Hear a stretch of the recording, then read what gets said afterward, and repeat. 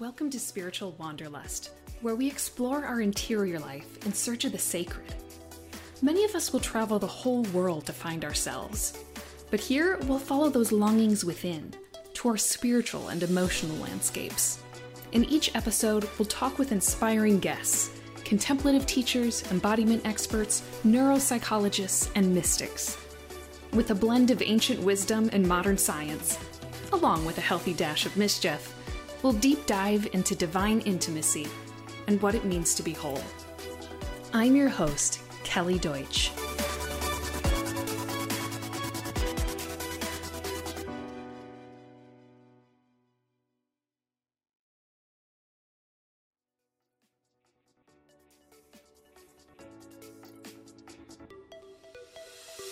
Welcome to Spiritual Wanderlust, where we explore our interior life in search of the sacred.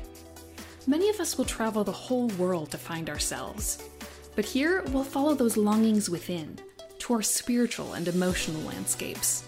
In each episode, we'll talk with inspiring guests, contemplative teachers, embodiment experts, neuropsychologists, and mystics. With a blend of ancient wisdom and modern science, along with a healthy dash of mischief, we'll deep dive into divine intimacy and what it means to be whole. I'm your host, Kelly Deutsch.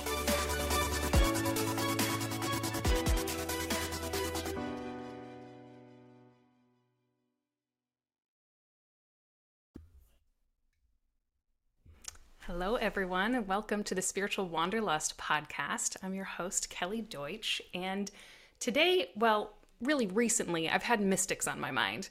We've been going through this women mystics school, and it's been so fun digging into all these different mystical writings. And so I'm extra excited to speak with the spiritual theologian Matthew Fox today, who has contributed quite a lot to the resurgence of interest in mystical Christianity. For those of you who might be unfamiliar with Matthew, he is a popular teacher and retreat leader and activist, and has written over 36 books, including The Original Blessing, The Coming of the Cosmic Christ, A Spirituality Named Compassion, The Hidden Spirituality of Men, Christian Mystics, and many more. So I'm very excited to have him on the show today. Welcome, Matthew. Thank you, Kelly. Yeah. Thank you for the work you're doing in bringing the mystics alive.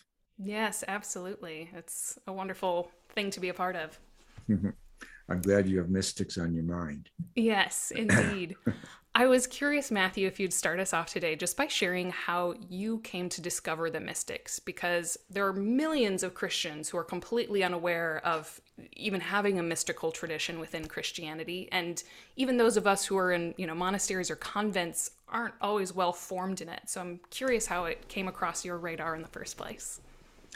Well, when I was doing my studies with the Dominicans in the early 60s, I went to my superiors one day and said, look, I said, my generation is going to be less interested in religion and more interested in spirituality. And of course, spirituality is the experience side of theology. And I said, and we don't have a single course here in spirituality. Now we're trying to live it and all that, but we don't have a course about it and about the mystics. We didn't have a single course on the mystics in my training. And I said, so send someone on to get a doctorate in spirituality. And I said, I'm happy to volunteer. So a couple of years later, they came back to me and said, well, good news. The provincial council says you can go to Europe and get a doctorate in spirituality. And then we thought about where to go. And I wrote Thomas Merton and asked him, should I go? And Thomas Merton sent, the Dominicans thought I was crazy to write him, that I'd never hear from him. 4 days later, I got a full page letter saying, go to the Institut Catholique in Paris. And so I showed it to them and said, so now I know where I have to go. Oh no, they said, we can't send you to France. I said, why not? We never sent anyone to France who came home again, they said.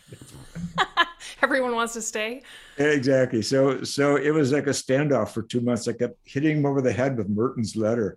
And finally they said, okay, get out of here, go to Paris. Then, of course, years later, they regretted that I did come home, but that's a whole nother story. The mystics are poets and poets of the soul. And I was drawn to them, of course. And But I'll tell you, like Meister Eckhart, who's one of the greatest of the mystics of the West and was a Dominican, I never heard his name once in all my 10 years of training as a Dominican. But I discovered Eckhart this way. I'd published a couple of books, and then I read a wonderful essay by Coomaraswamy, the Hindu scholar, on nature and spirit and so forth. And in it was a chapter on Eckhart. I read that chapter and I said, oh my God, there were sentences from Eckhart that I had published in an article that year. I couldn't believe it. It scared me. I put the book on the shelf. And then a couple of months later, I gingerly tipped over to the book again and finished that article.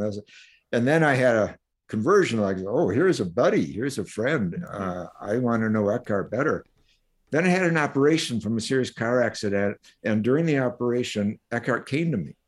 And we were walking together on the beach, the most transcendent dream of my life. And we didn't say anything. There was just silence. But when I came out of my ether or whatever it was, I said to a friend who was at the bedside, I've just been walking with Meister Eckhart on the beach. And that's when I really plunged into Eckhart. And then he brought me to Hildegard and the gang, Julian Norwich. And of course, Aquinas had studied for years with the Dominicans, but they never mentioned his mystical side. I mean, they never did anything with it. They have mentioned, oh, he was also a mystic, but no one had developed it. And they didn't know what questions to ask. And notice, even in trying to study mysticism, I had to go to France. I couldn't, Merton didn't recommend any university in the United States. He did mention McGill in Canada. But, the American church has been much more pragmatic, I guess you might say. But as you say, we've missed a depth dimension to who Jesus was, who was a mystic and a nature mystic, a creation mystic, out of the wisdom tradition of Israel, which is creation spirituality, pure and simple. And the prophetic tradition, which is part of creation spirituality. And it was in Paris that I met my mentor, Père Chanou, a wonderful 75-year-old Dominican at the time. It was the last year of teaching that. And he named the creation spiritual tradition and the fall redemption tradition. And for me, that was like Paul falling off his horse. It just answered all my questions because I was there in the late 60s. And the big question in my mind was, what's the relationship between mysticism and social justice? Is there a relationship? Because I didn't see anyone making the connection. And Chanou answered it for me. In the fall redemption tradition, there is no connection. It's dualistic, and they don't want to connect the prophetic, and they talk about purgation, illumination, and union. But I found the four paths of creation spirituality, which I found in Eckhart, they absolutely marry social justice with mystical spiritual grounding. Mm-hmm. So that's been my work ever since. Yeah, and I find that really interesting because you'll find, at least, having come from the Catholic tradition myself, like they'll speak frequently of the contemplative and the active being married together, but I feel like it's also somewhat rare, except maybe in more progressive circles, to actually see that incarnate. It's like on the one side you get maybe some people, maybe you got some Carmelites or something who are actually talking about the contemplative tradition, and then you have some people who are doing social justice but maybe don't have that deep rootedness in the mystical or in the spiritual life, really. Why do you suppose that is? Why do we separate them so much?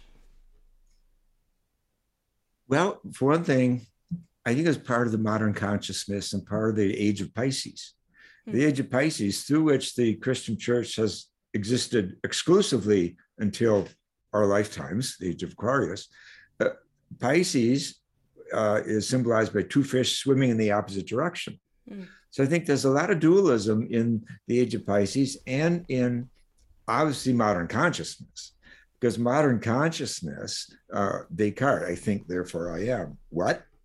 You think your thinking makes you exist? I apologize, but there's 13.8 billion years of history that have brought you here, Mr. Descartes, and made life possible on the planet. So really, let's get out of that egoism.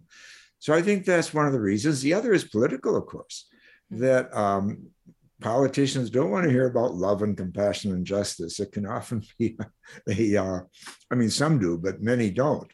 those who represent those who are doing very well in the present system, in the building of empires, they don't want to hear about original blessing. They want to hear about original sin. They don't want to hear about the empowerment of creativity, that everyone is an image and likeness of God, and therefore has something to share. And they don't want to hear about justice and compassion. They want to hear about charities and non-profit tax write-offs. But and so, like Thomas Merton, for 18 years in the monastery, he wrote exclusively really about contemplation and all that, and he did a good job. But in 1958, he met Suzuki, the Zen Buddhist from Japan, who brought Zen Buddhism to America. And Suzuki said, you have to read your one Zen thinker of the West, Meister Eckhart. And Merton said, well, he was condemned by the church. And Suzuki was, I can't help that. So Merton sat down and started to read Eckhart, because until then he was very suspicious of Eckhart. Because you see, Eckhart was condemned a week after he died in the 14th century under a very corrupt pope, and as a result, he banished essentially from theology. Philosophers took him up, but not theologians. But the point is that he converted Merton to being just a contemplative and dualistic, an Augustinian-based monk full of guilt and shame, to being a prophetic Christian. So the last 10 years of his life, from 58 to 68, Merton was a different person. You can see it in the titles of his books. He's writing about war and peace. He's writing about the Vietnam War. He's writing about women's rights. He's writing about indigenous rights, about the genocide toward the American Indian, and all this. All this prophetic vocation of his came flowing out, and it was all due to Eckhart. And he said that Eckhart in his Asian journal, writing it on the side, he would say, Eckhart is my lifeboat. Eckhart is my lifeboat. And his second to last book is on Zen and the Bird of Appetites, is all Eckhart and Suzuki. So he's bringing East and Western mysticism together there too. So that's just one example of someone who did integrate it. But again, it's Eckhart who's so at the core of bringing justice and spirituality together. Justice, the mystical and the prophetic is the language I use, and I think that's appropriate language, because it's quite. It's as Jewish scholars have told me, the four paths that we lay out are Jewish. Therefore, they're biblical. Therefore, Jesus knew them. Jesus never heard of original sin, never heard of it. It was first used in the 4th century, the same century the church inherited the empire, by St. Augustine. So, whereas original blessing, the Jews jump on that. They get that. Reread Genesis 1. It's all about goodness. Blessing is just another word for goodness. The whole goes through all of creation, it's all good. And at the end, when humans arrive, it's very good. The sin thing, that comes later. But first comes the via positiva. And religion, when it's bought by empires, doesn't want to talk about the via positiva that much. It wants you to get on your knees and obey, whether it's the empire asking you to obey or whether it's religion asking you to obey. It doesn't encourage creativity, the via creativa, and therefore not the via transformativa, because the prophets were all creative. And they were all artists in their way. Even Gandhi and King, I used to call them social artists, because they organized the anger of the people. And instead of it venting and being destructive, the nonviolent approach is to organize, to fill the jails, to do the marching, to march to the sea. That's prophetic, because it is interfering, but it's also mystical. So to me, spirituality is both the mystic in us, which is the lover, that side of us that says yes to life, and the prophet, which says no to injustice. And it's that balance of both that makes us adults spiritually. Contemplation alone is not enough. And you can get very comfortable being a contemplative. But stepping out, think of Thich Nhat Hanh, a saint that has just passed. He was both. He had to invent a new word, engaged Buddhism, because in his tradition too, it was, after all, he broke with his own country about the war, the Vietnam War.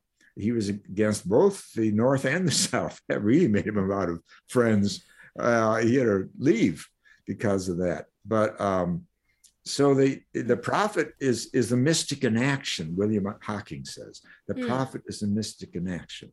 So it is that love that you learn in contemplation that sets a fire in you, that you're willing to take on forces that are dangerous, large forces like King did, and like Jesus did, and like Merton did. Yeah. Yeah. You're really well known for this creation spirituality that you've mentioned a few times. And for people who are not familiar with that, I mean, you've explained a little bit of it, like in Genesis and the original blessing, but how would you describe it in a couple sentences for people who are unfamiliar with that, and how it might be distinct from especially the form of Christianity that they've received? Mm-hmm. Well, the form of Christianity that most people have received, unfortunately, is what Chenu, and Chenu was a great church historian. He was very important at the Second Vatican Council, but he was silenced by Pope Pius XII for, I think, 12 years, forbidden to write, because he was working with the Marxists after the war, and he was reinventing the education for priests, for Dominicans, and it was too much for Rome to take in the 40s and 50s. But Chenu says there are two traditions in the West. One is fall redemption, begins with the fall, and then everything else is about redemption. And that's become the dominant version of Christianity since the Black Death, since the 14th century. And that's why Julian Norwich is so important. She's sitting over my shoulder here, because she lived through the Black Death. And yet she stayed absolutely true to the other tradition of spirituality, which is older, because it's in Genesis 1. It's in the first author of the Bible, the J source. And the Jewish tradition, it talks about sin, of course, but it doesn't begin with it. It begins with what I have called original blessing. Aquinas has a phrase, original grace, which is beautiful, and original goodness. He has a phrase, original goodness, which is wonderful. It's the same thing as original blessing, though I got condemned for original blessing and he didn't, but what can you say? There were better theologians in the 13th century than in the 20th in the Vatican. But so the original blessing or creation spiritual tradition is the oldest tradition in the Bible, is the tradition of Jesus. Why? We now know that Jesus comes from the wisdom tradition of Israel and the prophets, but the wisdom tradition includes the prophets. Wisdom is a friend of the prophets, says the wisdom teachings in the Hebrew Bible. So that means Jesus comes from the creation spiritual tradition, because that is finding God in nature. There are many scholars who believe that Jesus was forbidden to attend the synagogue on the Sabbath because he was considered illegitimate. Therefore, when others went to the synagogue on the Sabbath, he went out to nature. And check it out, how much of his teaching, all of his parables, are saturated in his keen observations about sparrows that fall from trees and seeds that grow, mustard seed and big trees and little trees, and the sheep and the goats and the lilies of the field. I mean, he's saturated. And of course, he was a peasant farmer. His family was a peasant farmer, and he was a craftsman. His father taught him the trade of wood carving. So that's who he was. And of course, he was a parable maker. He was an artist, therefore. He was a storyteller and a great artist. He didn't go through a seminary, and he was most likely illiterate, in fact. He wasn't busy reading. He was very busy hearing and observing and listening to people's stories and suffering and the rest. So this is a tradition of Jesus, but it's also a tradition of all these great mystics, and especially, and of course, the Celtic tradition. The Celts settled down the Rhineland and all the way into northern Italy, which is why we have Francis of Assisi, and into northern Spain, which is why we have St. Dominic. And And I call Hildegard of Bingen, because she lived most of the 11th century, or excuse me, the 12th century, the 1100s. I call her the grandmother of the Rhineland mystic movement, because she was the first, if you will, since the Scotus Origenes, the 9th century theologian who was Celtic, who taught in Europe. But then after Hildegard, 2 years after Hildegard died, was born Francis of Assisi. Well, he's creation centered. And then following him was Thomas Aquinas. He was creation centered. He says the most excellent thing in the universe is not the human. The most excellent thing in the universe is the universe itself. That's from a doctor of the church. And then comes Mechtild de Magdeburg, who was a Beguine. And that was a women's movement of the 13th century. And they were hounded and screamed at by men all over. The Pope condemned them 17 different times because they were women who did not choose to get married and did not choose to live as nuns. At that time, a nun had to be behind a cloistered wall. They lived in the cities, especially with the people, especially the young, serving the young. They didn't live with them, they lived with each other. But she was a Beguine and hounded a lot. And then comes Meister Eckhart, who was very close to the Beguines. The Beguines, in fact, wrote down his sermons in German. That's where you have his sermons. And he was condemned by the same Pope who condemned the Beguines 17 times, John the 22nd. But that was a week after Eckhart died. And then after Eckhart comes Julian of Norwich. So there's this incredible lineage. And then comes the Black Death. And you see, Julian was 7 when the bubonic plague hit for the first time. And then it kept running back in waves her entire lifetime. She lived into her 80s. And everyone else was freaking out about, God is trying to punish us for our sins. That's why the plague is here, they said. And others said, it's nature's bad and all this. She reinforces the beauty and the goodness. And she says, God is the goodness in nature. God is the goodness in nature. And the dualism of St. Augustine and the original sin and the fall redemption tradition came back in a wave, you see, during the bubonic plague. They had no scientists to promise a vaccine or explain where it comes from. They didn't have a word for virus. So they were all upset. So Thomas Berry, the great geologian, says that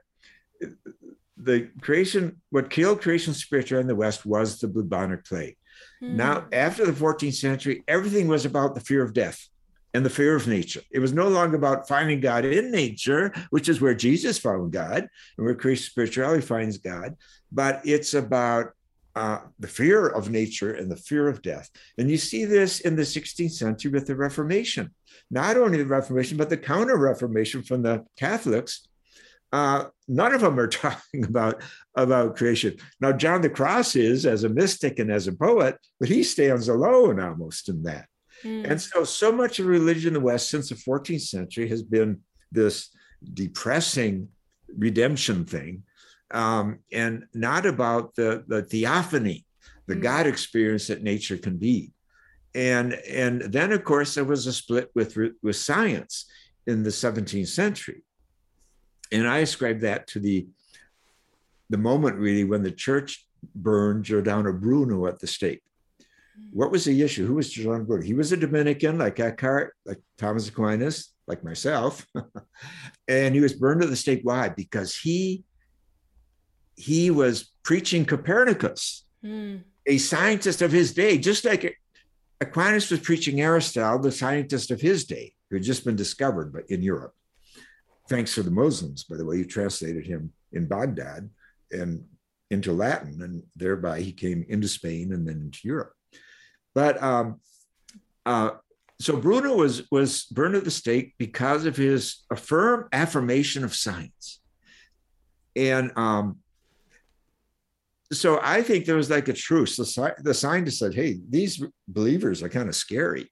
They not only burned him at the stake, they cut his tongue out first. They tortured him. And so, and that was done in the Jubilee year of 1600 and by the Inquisition, and Cardinal Bellarmine actually was behind it. And so the scientists said, let's make a truce with the believers. Why don't you guys take the soul and we'll take the cosmos. Oh, goody, goody, said all these people trained by Augustine that nature is all fallen anyway. Who gives a darn about nature? And so living out that dualism, they say, oh, we'll take the soul. Well, what's happened since? Since we've had this schizophrenic Homo sapiens, where you have the scientists discovering the power of the universe and then turn it into nuclear weapons and machines that can deliver them. So that's pretty darn scary. And then we've had religion becoming more and more silly and more introspective and really sick. Just this week, there's a thing about, I mean, it's funny, but it's unbelievable. A priest in a parish in Phoenix, turns out when he was baptizing children for years, he said, we baptize in the name of the Father, the Son, and the Holy Spirit. And now the bishop has kicked him out of his parish and he has to do penance. And now they wonder, they're saying, and then the CDF from Rome has chimed in and said, oh my God, they're losing their minds over this. No one's been baptized and people have been married. Doesn't mean it means their marriages aren't real. Priests are not real priests. They have to be reordained because of this. And they go through the whole thing. And it's so crazy. Right. Because he said the magic spell wrong. Yeah, the world is burning. Meanwhile, there are other important things going on. I don't think God gives a damn whether you say the word I or we. Furthermore, the Catholic Church, Roman Catholic Church, accepts the baptism of Orthodox. They've never baptized with those words. They have a different baptismal thing. And the same with Protestants, which the Catholic Church also recognizes. So the whole thing it just shows to me the sickness of an organization that has lost its roots and in the mystical truths that Jesus taught and that other mystics have built their lives on and that we're all invited to participate in. So meanwhile, though, the good news is that science has thrown over the mechanistic view of the world that it had during the modern era and the dualistic view. And frankly, there are a lot more scientists today who are mystics, and I have met a lot of them, than there are bishops. And so the truth is that science and spirituality are linking up again in our time. And quantum theory and all the rest is rediscovering not only the mystery of the universe, but the beauty, of course. And now this new telescope, the Webb telescope, the new creation story, all of it feeds our sense of awe and wonder, gratitude and reverence, which is the via positiva of the mystics. It's the first stage of mysticism. As Rabbi Hesse says, awe is the beginning of wisdom.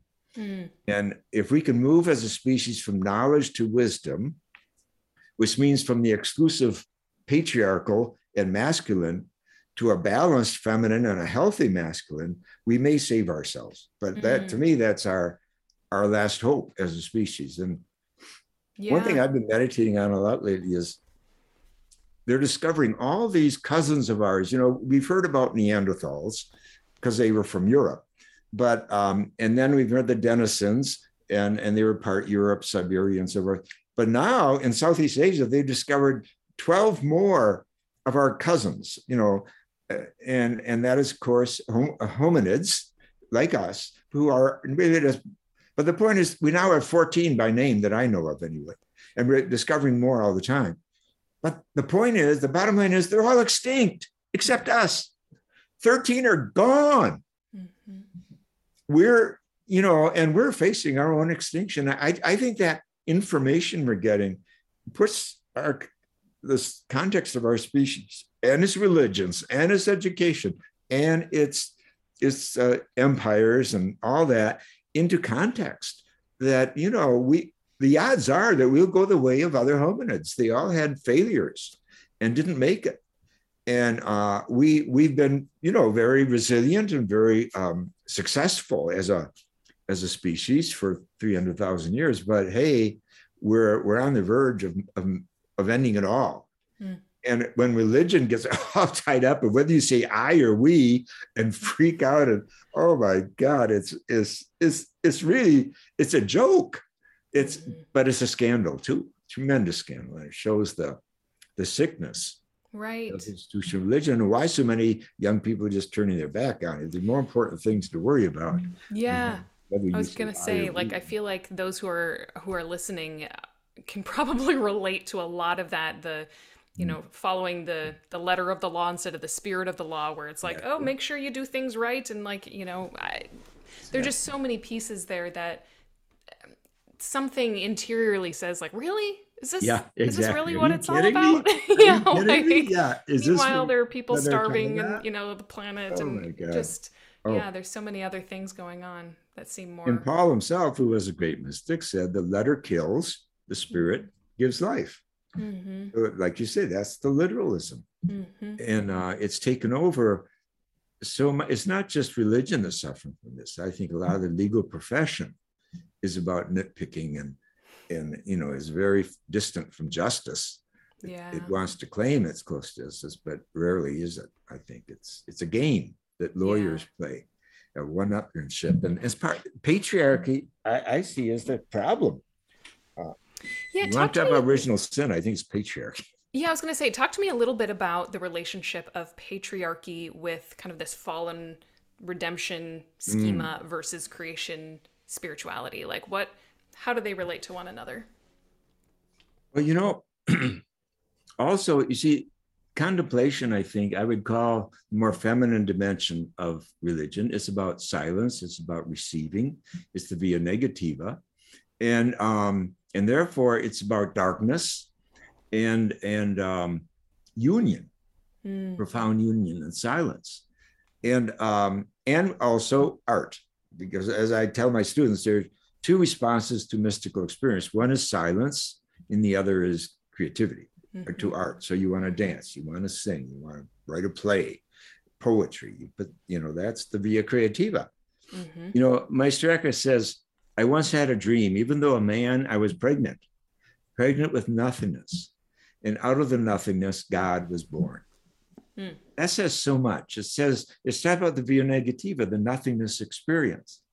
But it's also talking about the via creativa. So the via mm, negativa precedes the via creativa. And it's like mind emptiness has to precede mindfulness. And so we have to calm the mind. And that's what meditation contemplation does, I think. It calms the reptilian brain. Because the reptilian brain, and I'm getting to patriarchy, I think it's the basis of patriarchy. With a reptile, it's win-lose. You don't compromise with an alligator or a crocodile. right. It's win-lose. They're not real good at bonding with their Mm, own children, but they're very good with lying in the sun alone. Alligators like to do that a lot, and so do snakes and others. So I think they're very good at contemplation then, mm, because the word monk, monos, means solitude. mm-hmm, So our reptilian brain is very susceptible to solitude. It's how you calm your reptilian brain. Nice crocodile, nice crocodile. That's what meditation does. mm, And that's so important because the reptilian brain is 420 million years old. Our mammal brain is exact half, 210 million.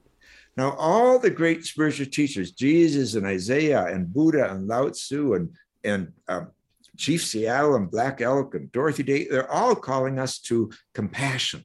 Compassion is a mammal thing mm, because the very words in Hebrew and Arabic for compassion comes from the word for womb. So the womb people are the mammals. mm-hmm, So this is what all the great teachers are telling us. You're capable, and Jesus, Luke 6, be you compassionate like your creator in heaven is compassionate. So it's such a universal idea. The Dalai Lama says we can do away with all religion, but we can't do away with compassion. mm, Compassion is my religion. That's a quote from Dalai Lama. Well, that's Jesus 6:26 and Matthew 25 and all the rest. It permeates his teaching. mm, And in the Jewish tradition from which Jesus derives, of course, compassion is the secret name for God. But Jesus let that secret out of the bag of the mm, 6. So mm-hmm, my point is that patriarchy is built on the reptilian brain. It's I win, you lose. That's the definition of patriarchy. And Rosemary Ruther says it's built on dualism. And she is, of course, one of the pioneers of feminist theology. She says that patriarchy's essence is dualism. And that's where you have St. Augustine and fall redemption religion. You're saved or you're not. You only can be saved in this way and not that way, and all the rest. And but that's not how the world is. It's not how the universe or cosmos is. So the patriarchy has served the interests of empire, and patriarchy came along, from the best we know, around 4500 BC. For thousands of years before that, they were basically goddess civilizations, and they were not built on conquering other people. And in fact, we find no weapons in these ancient structures from that era when the goddess reigned, when the mother reigned. And what we do see are thousands of statues of, in fact, I have one here that someone sent me, of the pregnant goddess. Thousands of these. And men say, oh, it was all about orgies. No, it wasn't. Marija Gimbutas, the great archaeologist, points out it was about honoring creativity, not just in the female, but in the male too. That's what the Green Man archetype is all about. How men too are generative, like nature is, and so it's honoring the via creativa. It's honoring, and that is biblically, of course, honoring our being the image and likeness of God, that we are co-creators with God. And that word is actually used by St. Paul. And so that's the via creativa. So patriarchy resists and of course wants to banish the strong feminine. There's a brilliant book that came out several years ago by one of the founders of chaos theory, a mathematician who teaches at Santa Cruz, University of Santa Cruz. I've done some work with him. And it's called Gaia, Eros, and something else. But he traces a history of patriarchy. And he points out that under the goddess times, one of the goddesses was Chaos. Chaos was honored as a goddess.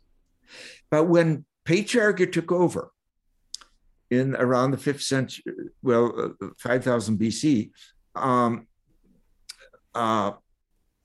this empire thing happened, and of course the cities happened because agriculture was building up and all that, and the warrior thing happened. But what the important thing was, the myths were changed. No longer was Chaos a goddess. Now she was the enemy, and it was the masculine rulers of these new kinds of communities that had to control the goddess Chaos. And he said, religion picked up on that, and religion became patriarchal, and it had to control the goddess and women, because women represented chaos because birthing was so chaotic, and creativity disturbs things. And he said this went on for centuries until the 18th century. Science said to religion, we're smarter than you guys, we'll take over and we'll control chaos. And so it did until the 1960s, when chaos theory came through in science, and this just flipped science. That, oh, wait a minute, nature itself has all this chaos going on. For example, the imperfection of the planets in their ellipses, or of course the weather, that there's chaos built into all of nature. Now, we did a workshop together at a UU church once, he and I, and he talked about chaos in science, and I talked about the via negativa in mysticism and the dark night of the soul, and that's all chaos. And afterwards, a woman came up to me. She said, I'm a midwife. She said, nothing is more chaotic than birth. She said, there's blood all over the world, walls. She said, it's a mess. But out of it, and she held her hands like this, out of it comes this wonderful living being. And it just hit me so hard, so strong, that this is the basic battle going on in the mind of patriarchy. It's about control. It's always about control. Look at these laws going on in Texas and everything in the Supreme Court about who's going to tell women what to do with their bodies. it's where does this come from? This is where it comes from. Mm-hmm. That patriarchy is built on dualism, it's built on control, it's built on the reptilian brain. And this is where contemplation, which gets us beyond the reptilian brain, is so important. It's a survival mechanism today. And of course, there's so many ways to meditate. And of course, some people find yoga useful, and some find Tai Chi and Qigong and Zen and just sitting. I mean, there's so many ways to meditate, but we must meditate because we have to tame that reptilian brain because it's out of control. I mean, just look around you. It's running things. Mm-hmm. It's absolutely running things. January 6th, if that wasn't a movie about the reptilian brain at work, I don't know what is. It was in live color. And half of our country a third of it is in denial about its being significant. And so those are a few thoughts about patriarchy. Yeah, I find that so compelling. One of my favorite topics is neuroscience and polyvagal theory, and that's like aligns completely with that reptilian brain and how important it is to know about your own biology. That like that kind of left-brained, more masculine side that wants to control things takes over when you feel anxious, when you have a trauma trigger, when things like that happen, which is exactly what you're trying to do in any contemplative practice. Is basically make your insides, your whole nervous system, know that you are safe enough to settle into that chaotic space of darkness and like just mystery, like unknowing. You don't know what's there, but to know that you are safe and you are held, and it's okay to relax into that, into your parasympathetic nervous system, which is much more of that feminine, receptive, relational part of ourselves. And that's where peace is found. Mm-hmm. So much. Even in the midst of chaos, in the midst of disturbance, and that's why I think it's so valuable today. I'm so glad you're doing that work. And the scientists too are doing that work. And of course, Einstein makes a point that values do not come from the rational brain, he says. Values come from the intuitive brain. That's his name for the right brain. Mm-hmm. I call it the mystical brain, same thing. Yeah. But he says, and look at our education. He says, quote, this is Einstein, "I abhor American education," unquote. Why does he say that? Because it only rewards you for the left brain work. I mean, in America, whether you're talking grade school or high school or professional school, out goes art when there's a budget crunch, you see. Mm-hmm. And as if art is some kind of cherry on the top or something. But art, in fact, is where all our values come from. And it's where we learn to play and where we learn to imagine. And all this is the work of the, if you will, the contemplative brain and what you're talking about there. And so I think science, there's one more example where science is an ally today with authentic religious traditions. By that I mean traditions that know their own tradition. Mm-hmm. The Dalai Lama says the number one obstacle to interfaith is a bad relationship with one's own faith tradition. Mm. And so if we don't even know our mystical tradition, which, as you point out, we rarely do, we're not going to go anywhere in understanding the wisdom of Buddhism. But this is what's so wonderful about great mystics in our time who were pioneers in deep ecumenism, like Thomas Merton or Father B. Griffiths, who, of course, talks eloquently about the feminine side of our natures, which are so more developed and appreciated in the East than in the West, because the West had been so busy making empires and killing the indigenous people, for example, in the name of Christ, I guess. The discovery doctrine, do you know about that? That horrible 15th century 3 bulls from 2 popes, which essentially gave Europeans the right to go to Africa and to the New Worlds and do whatever they want to do to the people there, because these people didn't know Christ. I mean, It's just appalling. And I think the Pope should take those documents and burn them in a public event in St. Peter's Square. Now, he doesn't have to burn the original. They could put them under glass in a museum, but burn a Xerox copy, make a ritual of it. Right. Burn Seriously, it and burn apologize. It in effigy. Start over. What's that? Burn it in effigy. There you go. Burn it in effigy. Okay. We've done enough of that in the past. Right. Goodness. Yeah. Gosh, I feel like I have like 10 million questions that I want to ask you, and I know we only have a few minutes left. So in the future, we'll have to ask, I'd love to ask more about Aquinas. Mm. And I know you're in, not too long, you'll be speaking about Julian of Norwich to our Women Mystic School, which I'm very excited about. I'm excited too. Yeah. One thing, though, that I want to just touch on before we close today is I saw that your latest book is more of an anthology, like put together by Charles, is his last name Burak? Correct. Yeah. Hmm. Yeah, which feature your essential writings, but it's being released as part of the Modern Spiritual Masters series.